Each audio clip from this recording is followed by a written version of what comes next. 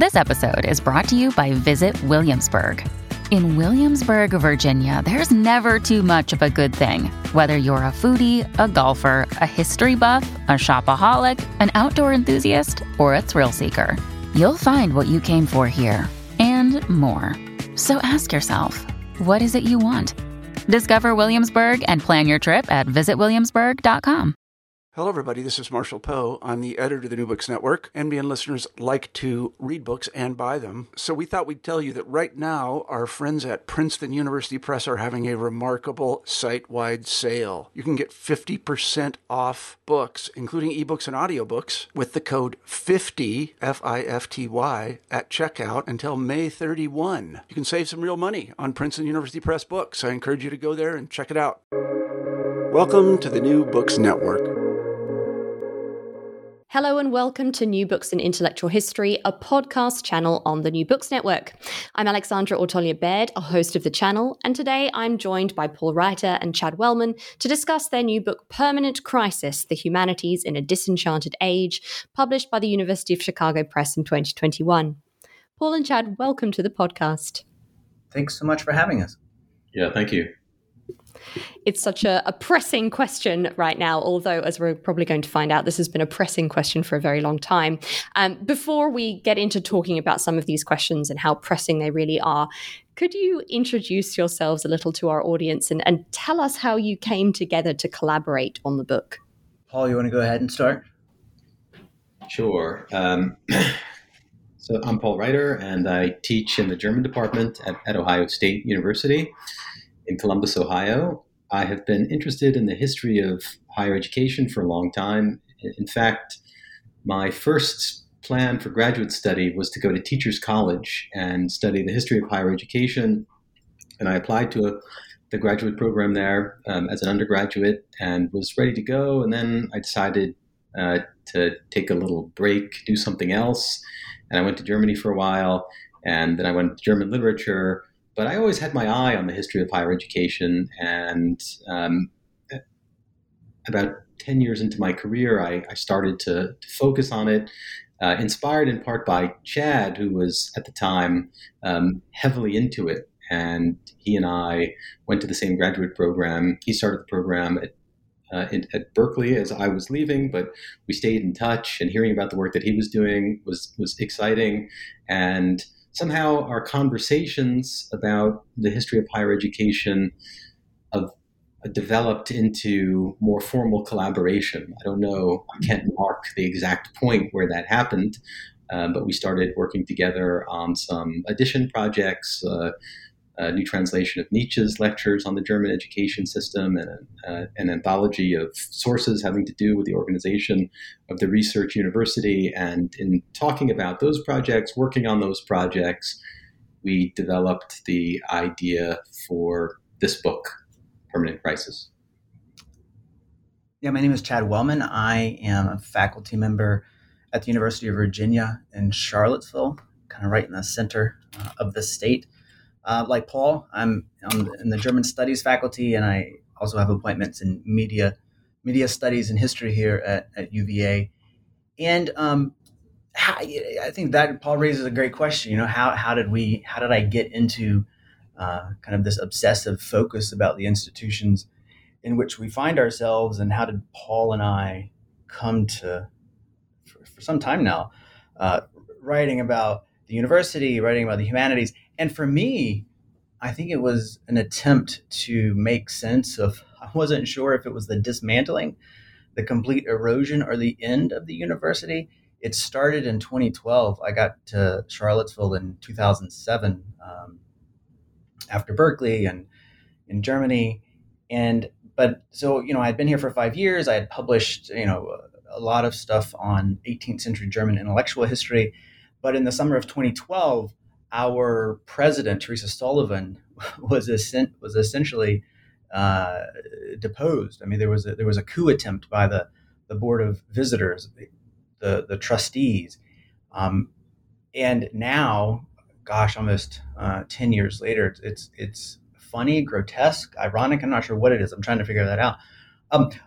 But it turned out the reason why the trustees wanted her out because she had not embraced MOOCs. I don't know if you remember what MOOCs are, massive online courses, right? So she had not turned UVA into this digital global campus that the Board of Trustees were convinced was the future of higher education. And so I didn't stop writing about Kant and the 18th century German Enlightenment figures, Romanticism, but I took very much an immediate, concerted, and rather anxious interest in the institution, which I think I'd just taken for granted up to that point. And after that, almost all of my work has been trying to figure out, what in the world is this institution in which we find ourselves? Why is it here? Where was it? Where might it be going? And I think that's, for me at least, where the work that Paul and I have been doing for several years now emerged out of these series of crises moments in which the past and the present and thus the future of the university was anything but certain, despite the fact that I, and it felt like a lot of my colleagues, had taken its perpetual, unending, almost transcendent status for granted. I think we needed to kind of boil it down a little bit before we get into that almost transcendent area that you're talking about. So I wonder if we might kind of start our discussion today by thinking a little bit about the context of the book. So currently, as most people know, the humanities aren't in a particularly good or healthy place. But commentators are quite divided as to whether we're facing a crisis per se in the humanities or whether we're not.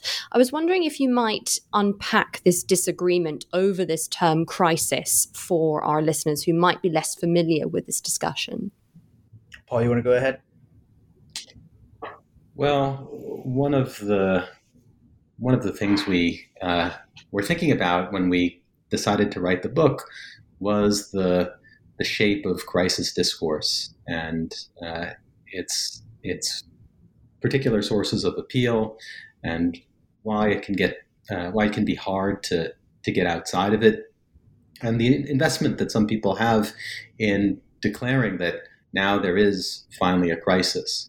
And we, I think, are skeptical of attempts to come up with some kind of criteria. Mostly they're largely unstated for judging the present situation a crisis. It seems as though people are, in a way, looking for a kind of compensation for feeling as though their own moment is a difficult one. So they say that, well, yes, things were maybe not so easy in the past, or things were at some point in the past quite good, and then they got a little harder, but the previous talk about crisis is overblown, but now I'm the one who's going to come along and definitively identify a crisis. And there's a certain self-importance that goes along with that gesture. And again, there's the bittersweet of, okay, yes, things are difficult, but they're difficult in a dramatic way. And so I'm at least at the center of the drama. And I think that both Chad and I have the feeling that this is not necessarily the best way to get to the bottom of what all is happening with the humanities right now. And we became interested, as I said, though, in the persistence of this way of thinking and the attachment that it has. And we wanted to explore the historical roots of it. I personally, when I think about the plight of the humanities, I try to think in terms of pressures, new pressures, old pressures becoming more severe. I find that to be a more helpful way of approaching the situation than crisis, because crisis is such a freighted thing. And it seems that as soon as it's invoked, it can be a little difficult to start operating in a non-sermonizing mode. And I think, Paul, you said something that I hadn't thought of before. You said there's the centering of an entire drama around oneself, this invocation of crisis. And I think for us, that gets at something that's important for us, which is this centering, to invoke the humanities, to speak on behalf of the humanities, to warn of their decline, to warn of their demise, or to imagine a future in which the world will be remade, is it's a speech act, right? It's a declaration in a particular moment in time that presumes a particular type of audience, and it's also, at least on our account, it's very much presentist, right? There's a certain present-mindedness to the invocation of the humanities, in a positioning that the humanities address a current moment, but also will provide some, it might be consolation, it might be counter knowledge, it might be a counter vision, a counter set of skills to whatever is currently sensed as threatening. So it's that present mindedness, that centering of this moment, this dramatic moment of impending crisis, and the humanities are always cast as this countervailing force. And so when you say the humanities, they ought to be defended, they ought to bemoan their decline. It's this, you're bringing all of this baggage in to this moment that is always set over against some present threat or some present anxiety. So I think that the permanent crisis, it tries to get at that present mindedness, this dramatic speech act laden with so much more than what is even articulated by any one person. And I must admit, I was almost caught short a little bit by the book, by how actually thinking about how pervasive this discourse of crisis is, something that you're aware of, but you then start to notice it more. And I found myself really becoming much more sensitive to this after reading the book. But the intention of the book isn't really actually to resolve this debate. You're not trying to kind of find a middle ground as much as it is to actually kind of entirely reframe this discussion. And you make a really powerful claim that I want to pick up on here. You say that part of the story of why the modern humanities are always in crisis is that we have needed them to be. I'm wondering, so you've picked up a little bit on this kind of personal element, this kind of speaking about speech acts in particular here, but can you explain what you mean by this? Why have we needed the humanities to be in this perpetual state of crisis? I think in one way, just to reiterate kind of the present-mindedness of the discourse, and also I think we maybe sounded a bit negative there, that these can have very fruitful effects, right? I'm all for present-mindedness. I think Paul and I both would cast ourselves over and against kind of antiquarian forms of historicism, as it were. So there are very fruitful, productive elements to this crisis sensibility. It's just the rhetorical traps that they set up, and then kind of the intellectual and moral cul-de-sacs, as it were, that they kind of force us into. And that the humanities have always been a crisis because we've always needed them to be. In part, it's because of this negative self-definition, right? There is, in the face of an absence of an obvious common method, obvious common object, obvious common set of practices, one thing that can bind previously disparate disciplines, disparate fields, is this sense of countervailing force. So in that way, it's a cohesion that comes out of this negative self-definition is one way to understand why we have always needed the humanities to have the sense of permanent crisis. And it also, I think, at a certain point, late in the 19th century, becomes part of the justification for the humanities, a central justification for the humanities, something that can be invoked to compete with the world-saving claims of the natural sciences, that what the humanities can do is solve the crisis of the soullessness that modern society is plagued by, which is in part caused by the very not modern sciences that also claim to be able to do things like, extend life and save lives. And we're not, I think, against in a categorical way crisis discourse. We're critical of certain aspects of it. You're right. We're not trying to be too prescriptive in the book, although I think at various times we make suggestions about what might be more or less effective in terms of rhetorical strategy for dealing with the pressures that are on the humanities today, and the claim that the humanities are going to help save society from itself, that you get people to support the humanities by saying, in effect, that we are going to save you from yourself and your soullessness. Without us, you've lost your way. This is probably not a very good way to gain broader support for the humanities. But in any case, I think that in the late 19th century, this became a central part of the self-understanding of humanists. This is what we do, and they came to rely. We are solvers of this crisis that we are at the center of, and this became an important part of their sense of mission, of their self-justification. And there's some certainly interesting things that came out of that. This was a time of incredible methodological innovation that we try to show is related to this kind of thinking. But like most things, it has another side. I think one way to think about it is what Permanent Crisis, the book, tries to trace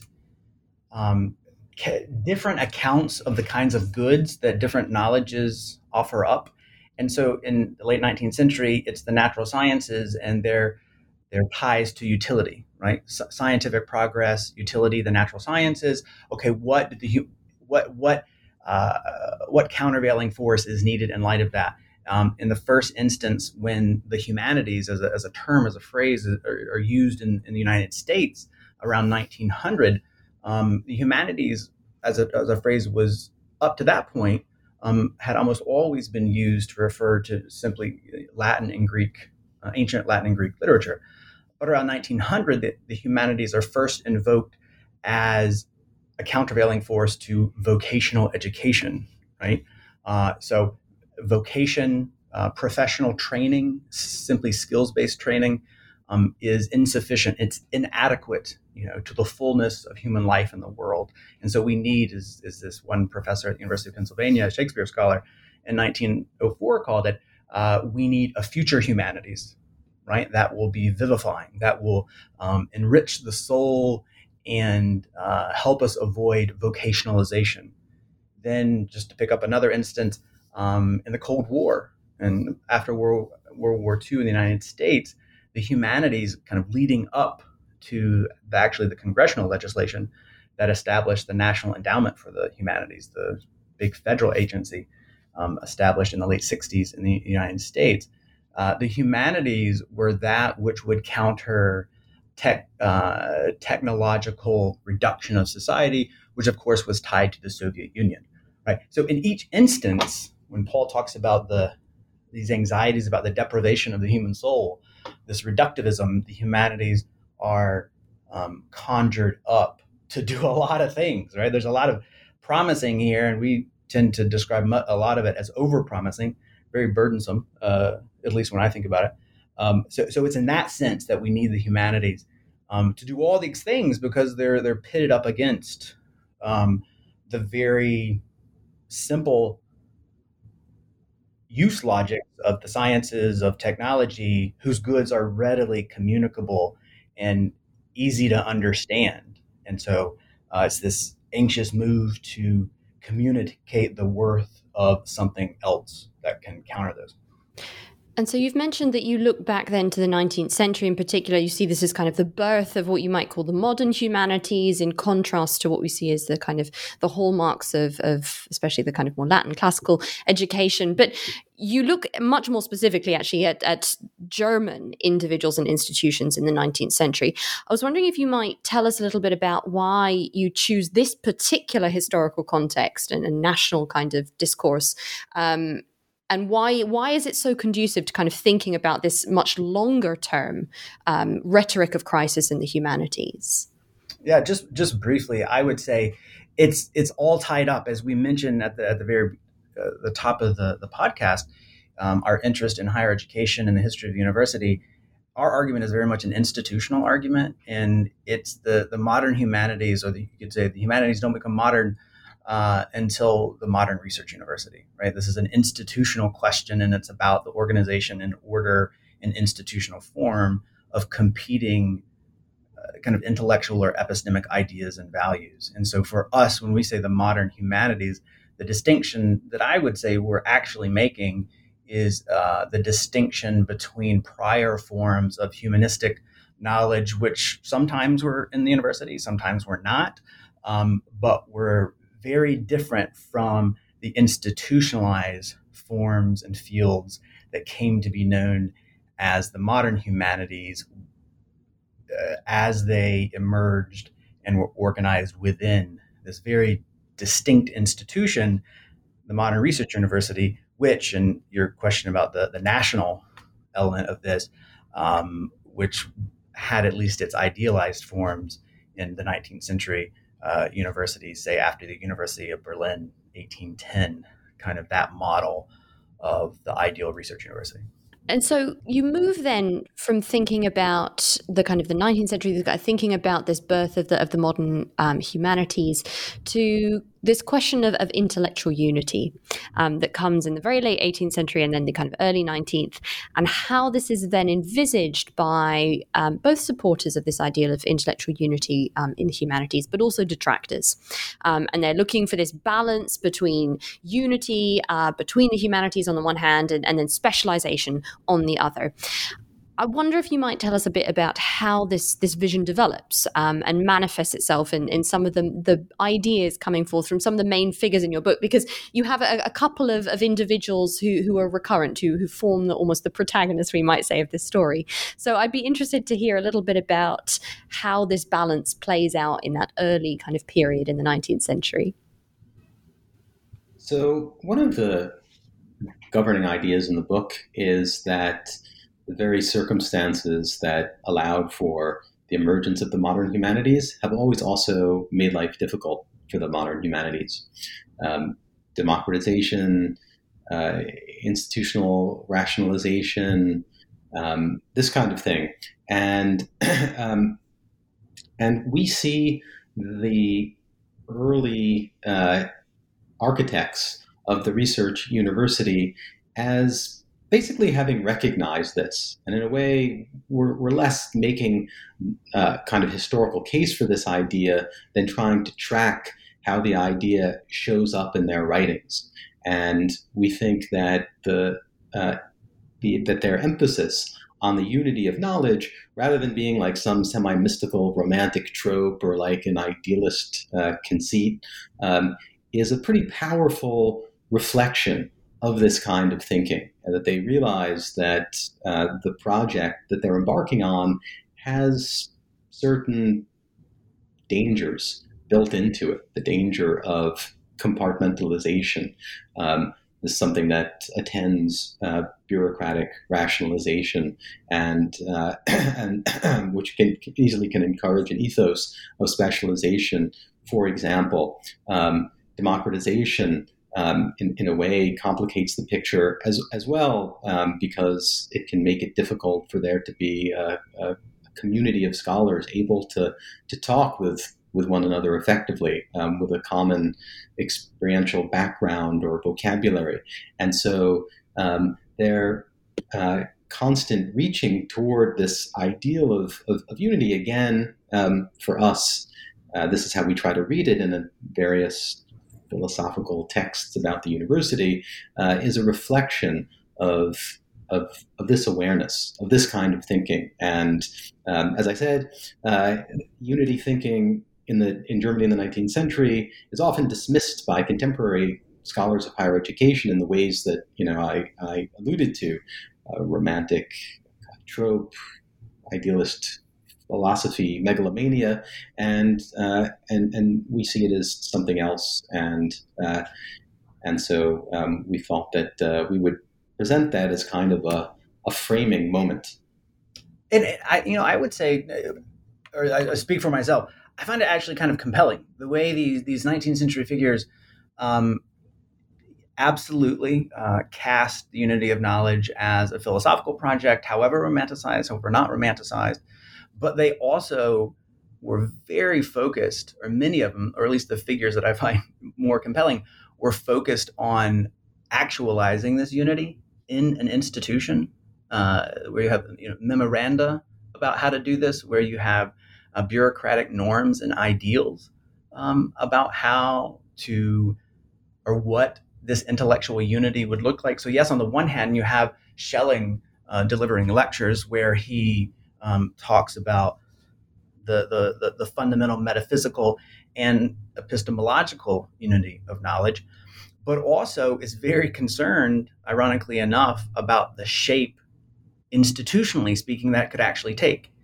And I think this is where the shift happens for us in towards a modern humanities, is how to institutionalize that with rules, with regulations, with disciplines, which are seen not simply as a lamentable effect of modernization, but actually as a solution to a prior problem of, say, media surplus, right? There are too many books, there are too many periodicals out there. So how do you organize that? A division of intellectual labor called academic disciplines that also are bound together in this institutional form called the research university. And I think I'll stop with just one kind of maybe pedantic observation, but it's pretty crucial, I would say, and that is the primary institutional form that this unity took as an ideal was the faculty of philosophy, or the philosophy faculty in German universities. Traditionally, these arts faculties had been lower faculties, kind of subordinate to propaedeutics for theology, medicine, and law. Right, so students would go through these, and then they would advance to where the real educational work took shape. But over the course of the 19th century, the philosophy faculty was everything else, right, from biology and chemistry to philology and physics. They were unified in the philosophy faculty that then could compete with, or be on the par with, the quote higher faculties, or these professional faculties.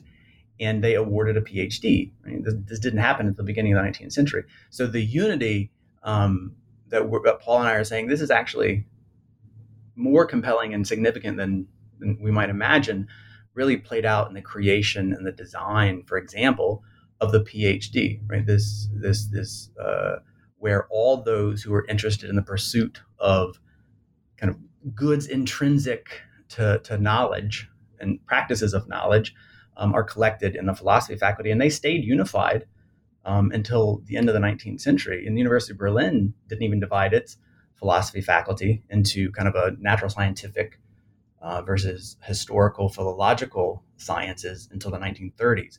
So Germany is particular in this sense, in that it holds on to this ideal, but not simply as an idealist, as a vestige of kind of Hegelian or idealistic philosophy, but also as an institutional project.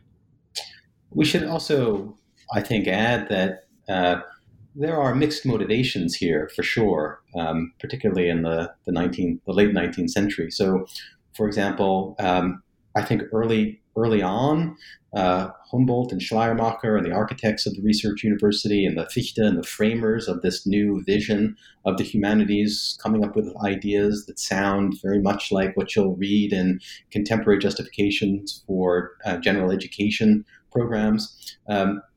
They are concerned with the possibility of fragmentation in this modernized institutional setting. And on a basic level, they're really interested in making sure that people are still talking to each other.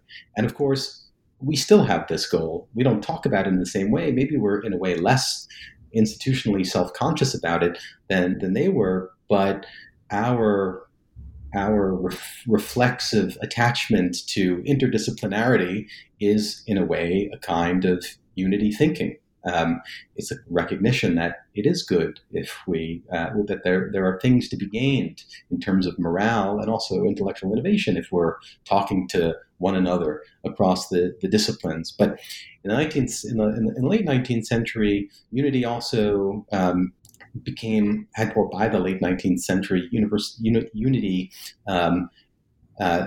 became caught up with status concerns. Unity thinking became caught up with status concerns, and this was also the case for liberal education as opposed to vocational education. And the faculty at German universities became very inflexible about the possibility of doing education that simultaneously serves different missions, the practical and the liberal at the same time. The U.S. educational system has been much better at that, and they were very protective of institutional structures that allowed them to sustain the conceit of unity and also liberal education, in part because they felt their status was caught up in it, and they were defensive about any kind of institutional reform that they felt threatened that those things on in part status grounds. And that's part of the book as well, talking about how status concerns have helped shape these debates about the humanities. Yeah, and status concerns that take really quotidian forms. I mean, one of the more immediate drivers of this unity discourse, or why it was seen as so important, came from real anxieties in the 1830s and 40s about the Prussian state.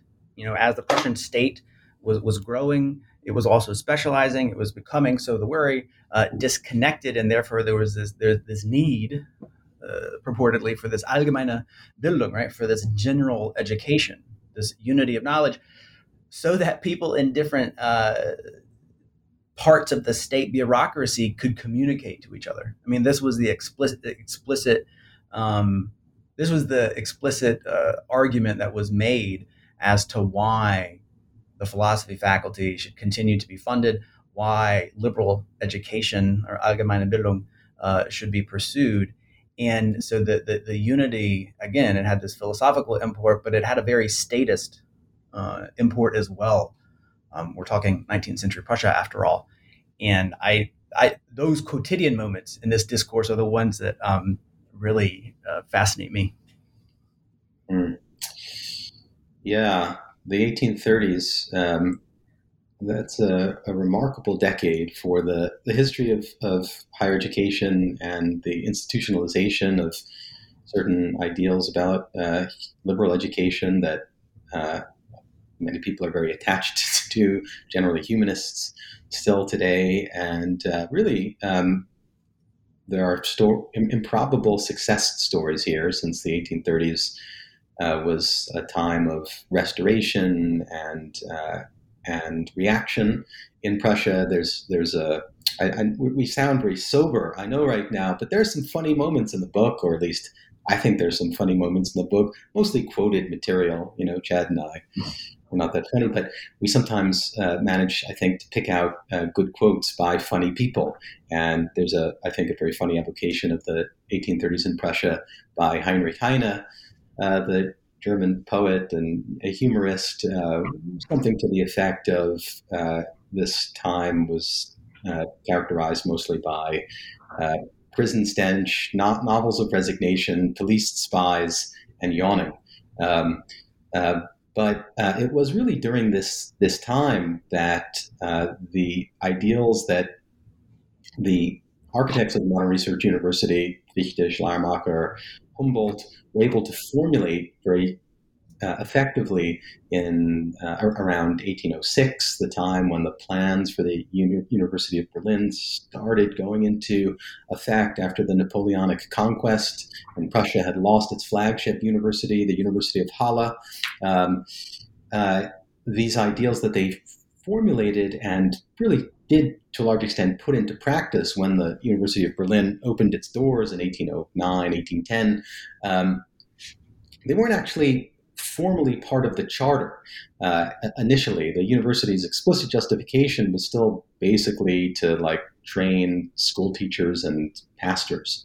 And it wasn't until the early 1830s that these liberal ideals found their way into the charters. And this is, in a way, an improbable thing, because there was so much suspicion of higher education on the part of the king and advisors to the king. Students in the 1830s in the 1820s were associated with radical activity, and there were police spies in lectures and a couple of high-profile cases where professors were stripped of their office because they were thought to be too politically progressive. But in the end, the freedom of teaching, freedom of research, liberal education, these ideals really managed to prevail, in part because of the extremely successful maneuvering of the Prussian Minister of Culture, who was a student of Fichte, Karl von Altenstein, and his right-hand person, Johannes Schulze. And they, in this climate, were really able to successfully push a culture of merit, of hiring on the basis of merit, research merit, the no book, no promotion rule in the humanities really dates to this time. And we think it's a pretty remarkable moment. And it's also a moment, however, so they were, in a way, this was their response to political pressure to push merit, but it had its price, of course, and people started to think that the university system had moved away or was moving away too much from character formation and that part of liberal education.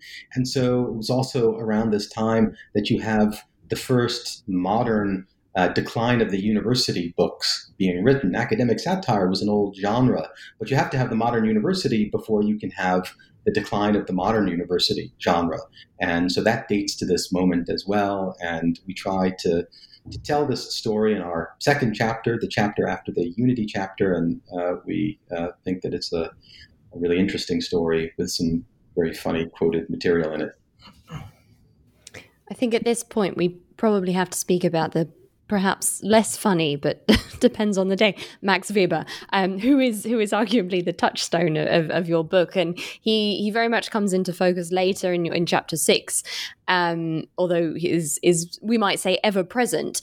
But here you talk about the responses to a lecture given by Weber, which was called The Scholar's Work. I wonder if you might tell us a little bit about this lecture for those who might not have encountered it before. It's perhaps not the element of Weber that people might be most familiar with. And could you tell us maybe a bit about why it provoked such heated reactions at its time? Yeah, people might know it better as, we translated it as the Scholar's Work. People might know it better as the vocation, Science as a Vocation. I think that's how it's one of the main English translations. Yeah, in short, this was a lecture that Max Weber delivered in 1917 in Munich at the invitation. So this is in the middle of the First World War, in the middle of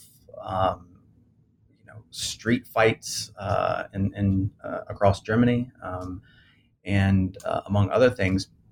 And it was at the invitation of a student group to be one of the first lectures in a series that they had envisioned as, I think they called it the future of geistige Arbeit, right? So the future of intellectual work, right? And they were going to invite a priest or a minister. They were going to invite a practicing artist, a politician, and they also wanted to invite a Wissenschaftler, right? So a scholar. Turns out Weber was the only one who ended up writing and then showing up to deliver his lecture. And I'll just add one other thing. This is kind of the situation that he's addressing. These student groups, and the group that he ended up receiving the invitation from, were kind of Hegelian. Walter Benjamin, a young Walter Benjamin, was part of this group on a national level, a little bit left of center, increasingly so, kind of after 1917. But there was a lot. On the one hand, there was an anxiety about the threat to the future of this institution, which they continued to love. That is the university. Right? There's real anxiety that democratization, that industrialization, war were eviscerating this system of intellectual and moral formation that they had all participated in and expected to inherit. And it was falling apart. Overcrowding, lack of funding, hyper-specialization and fragmentation, you name it, precarious labor. And they wanted Weber to come in a way, I think what they expected, what they hoped for, was a robust defense, an argument on behalf of that institution, which they loved. And that's not exactly what they got. They got a much more complicated account of how one might possibly find meaning and solidarity in intellectual work in the midst of, or even despite, this institution that they had, I think, in a way, expected him to defend, that is the university. And so that brings us then into the 20th century, because you have a very long span here, but that's not where you stop. The book keeps going further, and we might actually say that the apex, really, of it is at the very end, when you have a chapter called Crisis, Democracy and the Humanities in America. And this is where we really get this kind of transnational story that comes out, and you connect the current state of thinking about humanities in the United States, as well as kind of more general 20th century impressions, to some of these contradictions that you've raised from the 19th century German debates. I wonder, there's a huge amount here. It's a vast kind of subject area and a huge chapter. But if I might take my prerogative as someone who's just very interested in this particular nugget, we might say, you do discuss the very famous Renaissance scholar Oskar Christeler here. And I wonder if you might just give us a kind of an insight into his views on the humanities and how they link to the longer history of this debate. Why is he such a kind of important or demonstrative figure, perhaps, in finding these links between the 19th century and 20th century discussions? Yeah, Paul, do you want me to take that up briefly and then I'll set you up? You go. I'm still recovering from that long speech I gave about chapter 2. So it was almost unified. So I think one reason why Christeler is important. Christeler, of course, was a German Jewish immigrant, had studied under, among others, Heidegger. Fled to various universities, various towns in the 30s, and he ends up at Columbia in New York City. And I think more than anything, he's kind of a symptom of a counter movement to what at that point had become the humanities. And I think it's important here, the even though it's just the last chapter, kind of the humanities in America, crisis and democracy, it's not really until this discourse is reinvented and adapted and adopted in, at least our argument, in American universities, that we really have something that are recognizable as, quote, the humanities. Because up until the first few decades of the 20th century, most of these fields, history, literature, philology, religious studies, even psychology at certain points, were rather disparate fields. But it wasn't until the 1930s and 1940s that they're really institutionally organized as a coherent project in divisions, like the humanities divisions, schools of humanities. These were not implemented until the 1940s, 1950s. Stanford's School of Humanities, I think, is right at the turn of the century. All the universities begin to implement these. University of Chicago, I think 1932, 1933, establishes its division of the humanities. So the humanities as a coherent institutional project is actually much more an invention in these institutions. And so here, Christeler is at Columbia, and he, in one way to put it, or how I read him, is making the simple, but for me, kind of devastating observation. He calls it, I think in 1961, he calls them the so-called humanities, that there is no coherence here other than the fact that they have been gathered together as an institutional project whose interests they might serve are very different from what people are claiming that they do. And so for me, I see this attempt to reinvent and recover the Renaissance at the middle of the 20th century.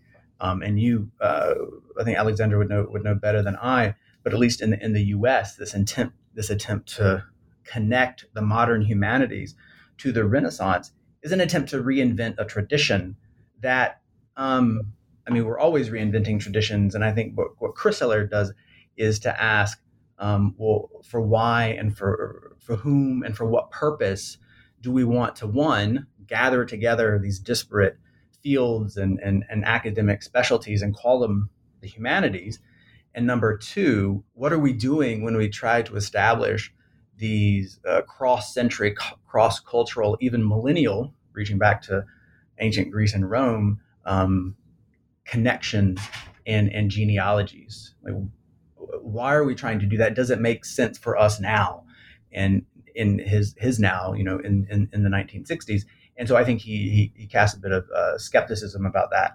And I very much identify and sympathetic to that now. I don't know how much it helps make sense of, for example, the current university and the current pressures that we're under. But that temptation to try to give the humanities certain appeal, the appeal of being situated within a long and hoary and venerated tradition, that certainly persists. And in recent years, we have seen a number of large-scale attempts to do that, basically. James Turner's book, Philology, does that. Renz Butt's History of the Humanities does that as well. And that's something that historiographical tendency is something also that we push back against with our distinction between the modern humanities and what came before. Just to add one more thing to this discussion.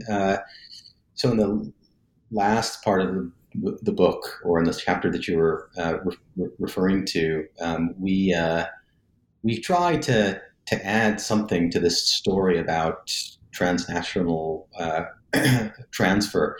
And of course, a lot has been written about the influence of the German university system on American higher education. And I think that with respect to humanistic scholars coming from Germany, the emigres and their effect here, the dominant narrative at present is that people like Erich Auerbach and Leo Spitzer and others, Panofsky, they helped modernize disciplines or areas of study, really, that were done with a kind of genteel art appreciation approach to a large extent, bringing German Wissenschaft to this. And what we tried to show is that there was also an important, there were also moments where German scholars who came over, like Erich Kahler, for example,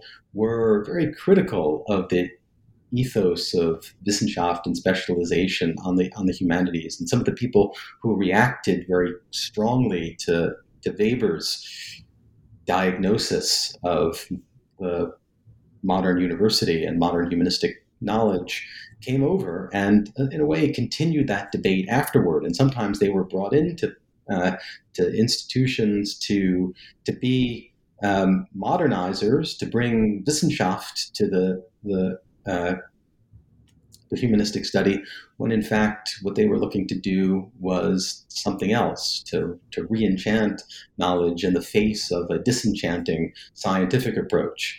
And I think that's an interesting and at times quite colorful aspect of of the history of the crisis discourse in the humanities in the U.S. that really hasn't gotten much attention up to now. I mean, and I think one thing I would want to emphasize, okay, why are we doing this? Why are we telling this story? For me, at least, one of the things that I hope we can show is that, speaking of the humanities as this institutional monolith, it plays into their functionalization, right? So the university then becomes a system that has particular functions, right? So the sciences produce useful technological advances, useful knowledge. right? That can then be commodified and contribute to social economic growth. The humanities do something else, right? They compensate, right? They console, they address moral concerns. And so on the one hand, what this does is it overburdens the humanities with this moral project, right? Or this concern with everything else. But it also, not to mention, denies the humanities kind of the epistemic status that they contribute to knowledge, that they create and share knowledge. But it also, lets the sciences off the hook, right? It legitimates their disinterest and concern and responsibility for broader ethical questions. Why and to what purpose do we create and share this knowledge? That's one thing. But on the other hand, this functionalization, you see it, for example, in the 1960s in East African universities, where they're trying to reinvent themselves as post-colonial projects, and you get caught in these either-or situations. You either have the state investing in the sciences to contribute to a nation-building project, or you have liberal humanistic education, which is supposed to do what? And that's the question. And so you get into these binaries that, to my mind, are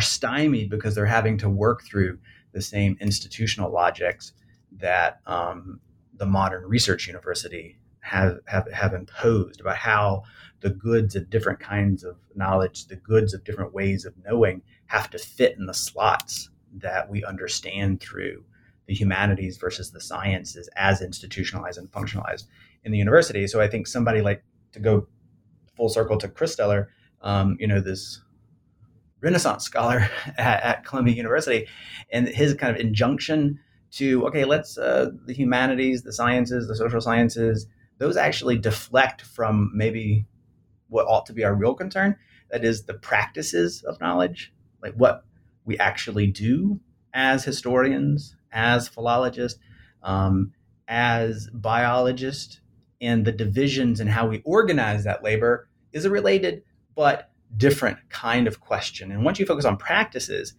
then I think you get to see the relationships in different sorts of ways. And then you can talk about the ends, the uses, and the goods of those different knowledges in ways in which might resist the total functionalization of them by the modern institution of the research university. And the book then ends on some of these kind of reflections about the persistence of this crisis discourse in the humanities. But I think we should probably leave a little something, a morsel for people to pick up on when they go out and they find the book in their library or they purchase it. So I want to thank you both for being here today. This has been such a stimulating conversation. And to remind everyone, the book is Permanent Crisis, The Humanities in a Disenchanted Age, published by University of Chicago Press in 2021. Paul and Chad, I'd really like to thank you for being on the podcast today. Thank you so much. It was great fun. Yeah, thank you so much for having us. It was a lot of fun, and it was really nice to meet you. And we're grateful for your interest in our book.